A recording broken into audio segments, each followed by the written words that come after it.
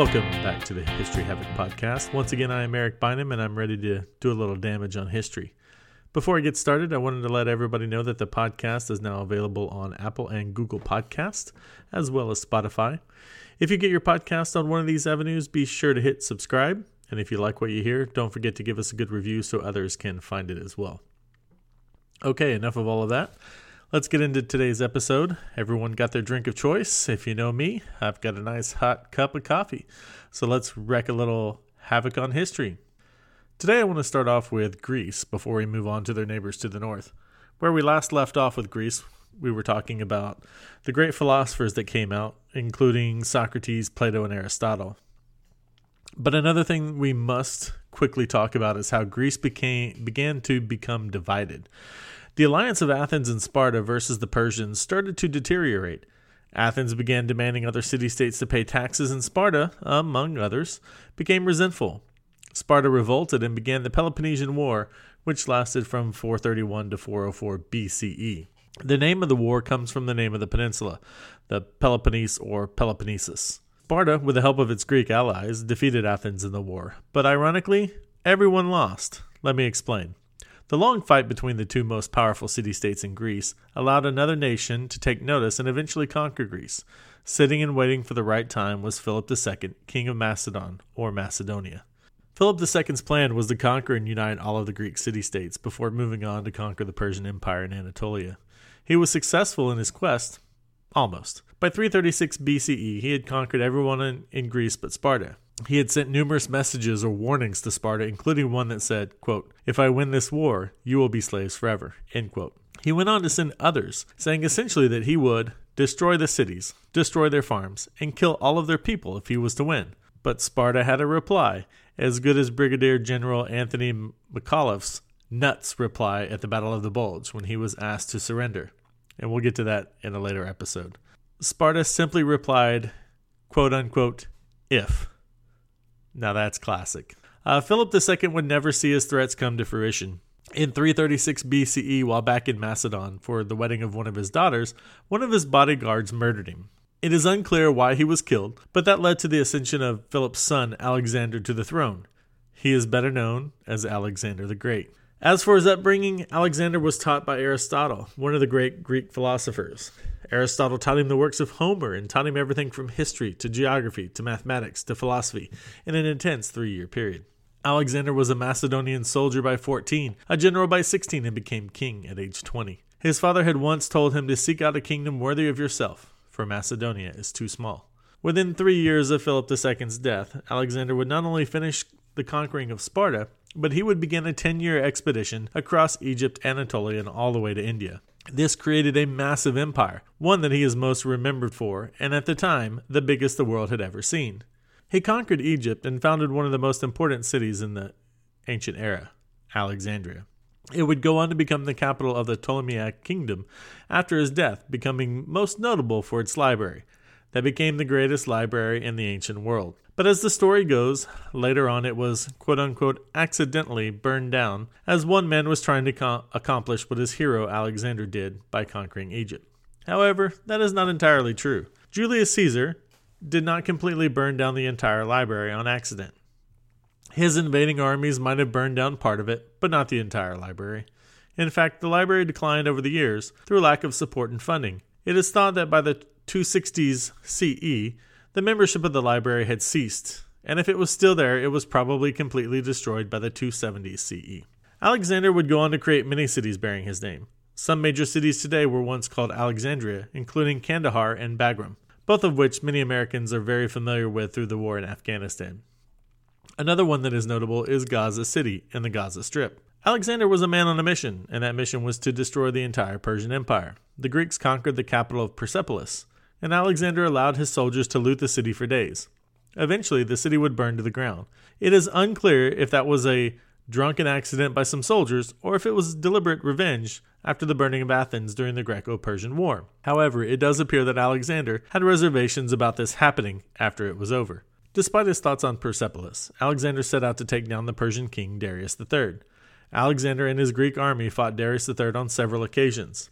Several times Darius III had the larger army and a strong defensive position, yet Alexander's army won each battle. In fact, Alexander never lost a battle, which is one of the reasons why he has been dubbed, quote-unquote, the Great. Each time Darius would flee further and further away, yet Alexander kept coming. Eventually, Darius had run so many times that his army was decimated and his soldiers were demoralized. So much so that one of his satraps, Bessus, set up a coup to remove Darius as king, eventually killing him and leaving him in an ox cart. Alexander wanted to find Darius III alive, but as fate would have it, he did not. He sent Darius III back to Persepolis to be buried in the royal tombs and given a proper royal funeral. Bessus, meanwhile, had changed his name to Artaxerxes V and named himself King of Asia. Probably not the best thing to do. He was hunted down, caught, tortured, and killed by Alexander, thus completing Alexander's conquest of the Persian Empire. Alexander would only rule until 323 BCE, and we will get to why here shortly, but let's talk about his impact on society. This time period is known as the Hellenistic era, coming from Hellas, the Greek name for Greece. During this time, Alexander did a lot to spread this new culture that was started. Hellenistic culture is the combination of Greek, Egyptian, and Persian cultures. He encouraged his men to settle and marry local women, thus helping to spread Greek culture. As Alexander moved his way east and conquered area after area, he was also spreading his culture. Greek became the common language across the empire, but he was fascinated with those that he conquered. He felt that knitting together the cultures would create a new multicultural empire, and so he began to take on some of their customs. He began to wear Persian clothes and wearing the Persian crown, which did not sit well with some of his oldest friends. Alexander even married into Persian society more than once. He married 2 Asian princesses, including one of Darius III's daughters, and even organized a mass wedding of Macedonian soldiers and Persian women, giving out large dowries in hope to solidify the union between the two cultures. However, within a year of the mass wedding, Alexander was dead. It is still unclear how he died. Many feel it was poison, but more likely he died of typhoid fever. There are many tales of Alexander that have been passed down, including the one of how he came to ride his famous horse, Bucephalus. According to legend, when he was a child, a wild, unbroken horse was brought to his father's court. He begged his father to let him tame the beast, having noticed that it was afraid of its own shadow. He would not only go on to tame the horse, but he would ride it into battle until it was killed in 326 BCE. In what is now the modern Punjab province of Pakistan. Alexander immediately founded a city named Bucephala in honor of the horse. In just 13 short years, Alexander created the largest known empire to date, started a movement of a multicultural state by combining Greek with Egyptian and Persian culture. But all of that would be short-lived. After his death, his empire was split up into 4 parts. There was no heir to leave the empire to. His son, Alexander IV, was born to his first wife after his death. Eventually, the empire was split into 4 kingdoms of Ptolemaic Egypt, Seleucid Mesopotamia, Attalid Anatolia in Central Asia, and Antigonid Macedon. All of 4 of these kingdoms would eventually be overtaken by Rome, which is where we are headed next. Today I'm going to hit on some of the key points and highlights, and lowlights, of Rome. I will actually start with the Roman Republic because it gets little credit, but there were some key moments during that time that helped shape the empire. I won't get too far in depth with anything, but I plan on coming back in future episodes in Season 2 to get more specific on some of the people and events. I'm looking forward to doing an Emperor Nero episode because he's one of my favorites. Anyway, back to the task at hand. Let's start off with the folklore of how Rome began. In 753 BCE, Romulus, supposedly the son of the war god Mars, killed his brother Remus and then named the city on 7 hills after himself, Rome. These brothers were said to have been abandoned and raised by a she-wolf from an early age, thus the start of the city. The Italian peninsula did not hinder the people from becoming a close society like the Greek peninsula did. Yes, there were mountains, but they were not difficult to traverse like those in Greece. Thus, the 3 groups of people located on the peninsula early on could trade quite easily. Those were the Etruscans in the north, the Latins located centrally, and Greek colonists in the southern part of the peninsula. Romulus would become the first king of Rome after killing his brother, and following him would be a rotation of kings. By 509 BCE, the last king was overthrown. Many were tyrants, and the patricians, or rich landowners, decided that they wanted to rule, so they created a republic to replace the monarchy that had ruled for generations. Rome created a representative government, unlike the direct democracy of Athens. Here the elite would rule in a senate, holding tenure for life. Society in Rome was split into 2 major groups, the patricians and the plebeians. The plebeians were the common farmers, tradesmen, soldiers, and other common folk. They began to fight for their right to have representation in the Senate, especially since they outnumbered the wealthier patricians. Eventually, they would get their own assemblies and full citizenship in 287 BCE. The two most important people in the Republic would be the consuls. 2 consuls were elected by the people to run the government and the armies abroad. One consul could overrule the other by saying veto, which is Latin for "I forbid it." This is an early example of checks and balances in a government, something Baron de Montesquieu would argue for centuries later during the Enlightenment. But we will get there in due time. Back to the Roman Republic for now. At first, the laws were unwritten, leading to the patricians taking advantage of the situation. The plebeians protested, and eventually, around 450 BCE, the laws were written down and posted for all to see. These were called the Laws of the 12 Tables. Having the laws written down ended the injustices that were taking place in the judiciary system, and this would be seen in many of the later constitutions that would arise in later governments. These laws created a path for the emergence of lawyers. Some senators would take to bringing cases against the corruption in the government and could make a name for themselves. One who became famous through this avenue was Cicero. He went on to train both Greeks and Romans in speaking in the law. And just as a side note, every year I use a primary source from him. I'll post it on the blog and show you how I use it each year. During this time, Rome continued to expand as well. By 275 BCE, Rome controlled the entire peninsula, often offering citizenship to the conquered people in exchange for soldiers and tribute. Sometimes cities would demand to provide soldiers and tribute for the privilege of becoming a Roman citizen. Rome would eventually defeat the Greeks that had taken over part of the peninsula during the reign of Alexander the Great. Remember him from earlier? They would also go on to conquer Macedonia, and then turn its eyes toward Gaul, which is a part of modern-day France. Rome also fought a series of wars with Carthage, a city-state on the northern coast of Africa. Both Rome and Carthage wanted to control the Mediterranean Sea. Thus, the two powers would fight a series of wars called the Punic Wars. I'd like to eventually come back to these wars in a future episode because I'm fascinated with the Carthage general Hannibal, but that'll be for season 2. For now, let's look at how the Punic Wars ended, and that was with a Roman victory. Rome defeated Carthage, conquering the city, and then destroyed it. But they went beyond simply burning the city, which they did. They also enslaved the population, and according to legend, salted the land so it would be infertile for years. Talk about being salty with someone. No? Anyone? Okay. Bad jokes aside. Today, the complete destruction of an enemy is known as a Carthaginian peace. Not exactly what I'd want to be known for. The victory gave Rome control of the Carthage lands, including northern Africa, Spain, and Sicily, giving them almost complete control of the Mediterranean. Years later, Rome would rebuild Carthage, and it would become a thriving city again. Actually, it would be the 4th largest in the empire. Today, the ruins of the city, after further centuries of war and conquest, sit in modern-day Tunisia. Speaking of wars, let's talk soldiers. In Rome, males aged 17 to 46 who owned land had to serve in the Roman legions. Again, army service was tied to land ownership, but most soldiers were poor farmers. Many farmers sold their small farms to patricians and joined the army. The patricians would buy up farms and create large estates called latifundia. We have talked a bit about patricians and plebeians, but there were others in Roman society, namely slaves and women. These two groups had less power and influence on society. Most slaves were from conquered lands.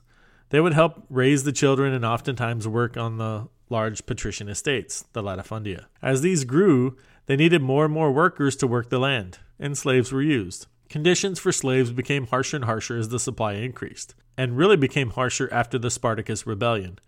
Spartacus was a slave that led a slave revolt in 73 BCE. Roman soldiers would wind up killing thousands of rebels and captured another 6,000 who would be executed. One problem with so many slaves was it hindered the development of new ideas. Slave labor was so cheap, due to the amount available, that it made innovation less likely to happen. Slave owners saw little incentive or need for the development of new technology, thus little occurred during this time. Another issue was the decline of the small farm. There was no way small farmers could compete with the large latifundia that could afford large numbers of slaves. Thus, more and more small farmers sold their farms, or lost them during their service time in the military. Early on in Roman society, women were not citizens. They could not vote, and if they were married, the men owned all of the property. Some upper-class women received an education, and women could inherit property from their fathers, which gave them a little influence over their husbands. The Republic would stick around until 27 BCE. The beginning of the end could be traced back to the rise of one consul over the others when Julius Caesar started to take control. Julius Caesar, along with Pompey and Crassus, formed the first triumvirate. a political alliance that ruled Rome for years. Caesar had gained popularity by his victories on the battlefield. He was the first Roman general to cross the Rhine when he built a bridge. The Rhine was seen as a natural barrier with the Germanic tribes on the eastern border with Gaul, where Caesar was successful in battle. In a move that showed the might of the Roman army and its willingness to bring the fight to its enemy, Caesar built the first bridge in just 10 days. With 40,000 troops, he moved across, finding that the local tribes had moved eastward and prepared for battle. Caesar decided to roam around for 18 days, then returned to the bridge, crossed, and took it down. It was more of a show of strength than a willingness and a want to invade the Germanic tribes. Caesar continued to build up tremendous power within the ranks of the military. After the death of Crassus in 53 BCE, the Senate recalled Caesar to Rome. This was the turning point in Caesar's rise. He had two options. First, he could leave his command and return to Rome, where he would possibly be put in jail for unsanctioned wars. Pompey was hoping this would be the case because this would then grant himself unprecedented power. Caesar's second option was to do the unthinkable and return to Rome with his army. So in 49 BCE, Caesar returned to Rome with the 13th Legion, crossing the Rubicon, and illegally entering Rome under arms. This began a civil war that would result in Caesar having unprecedented power and influence. The ensuing 4-year-long conflict would lead to Pompey eventually retreating to Egypt, only to be killed once he arrived. As supporters of Pompey slowly lost battles, they either surrendered or committed suicide, eventually giving Caesar complete control. Caesar declared himself dictator, and then dictator for life. But ironically, he was not the first dictator in Rome. The last came in 82 to 81 BCE when Sulla declared himself dictator. However, Sulla was actually given the title by the Senate, just a small distinction between the two. Anyway, back to Caesar. During his rule, he established a new constitution that he hoped would do three major things. First, to suppress armed resistance in the provinces with the hopes that it would bring order back to the Republic. Second, to create a strong central government in Rome. And lastly, to bring the provinces together in one cohesive unit. He also created the Julian calendar, which was used for centuries before the Gregorian calendar was issued in 1582 by Pope Gregory VIII. However, the Julian calendar is still used in some parts of the Eastern Orthodox Church, in parts of Anabaptism, and as well as by the Berbers. Eventually, Rome would name 2 of the months after Julius and Augustus, July and August. As Caesar gradually took more and more power, the power was essentially coming away from the Senate. This was not seen as a good thing from the viewpoint of the senators. Hence, some of the senators conspired to assassinate him and resume control. On the Ides of March 15th, 44 BCE, the senators approached him as he entered the Senate chambers. He was stabbed 23 times, including by his friend Brutus. Which reminds me of when Caesar asked Brutus how many oranges he ate, and Caesar's reaction was, "Et tu, Brute?" Okay, maybe not. That line translated to, "And you, Brutus?" And that was the creation of Shakespeare. It was not Caesar's final words. Sorry, I had to just knife that joke in there. Too much? Okay, I'm done now. Caesar's body was eventually cremated in the Roman Forum. The Temple of Caesar was erected later on the site, but only the altar remains. If you want to see what the altar looks like, check out the blog at historyhavoc.com. I was there last spring and took some photos of the altar, or what remains of it. After his death, Rome once again fell into a series of civil wars, as men fought for power. Octavian, Caesar's grandnephew, who he named his heir, fought Mark Antony among others before assuming control of the Republic in 27 BCE, naming himself emperor and thus ushering in the beginning of the Roman Empire. But that is where we will pick up in the next episode, as we begin to get into the Roman Empire, the Pax Romana, and the eventual split and fall. So stay tuned for that episode. And that's going to do it for now. Thanks for listening. I hope you learned a little bit about Alexander the Great and or the Roman Republic. Don't forget to hit subscribe. And if you like what you heard, give us a nice review. That helps others find our podcast as well. Remember, we are available on Apple and Google Podcasts, as well as Spotify. And I'm working on getting it submitted to other places where you get your podcast. Thanks a lot, and we'll see you next time.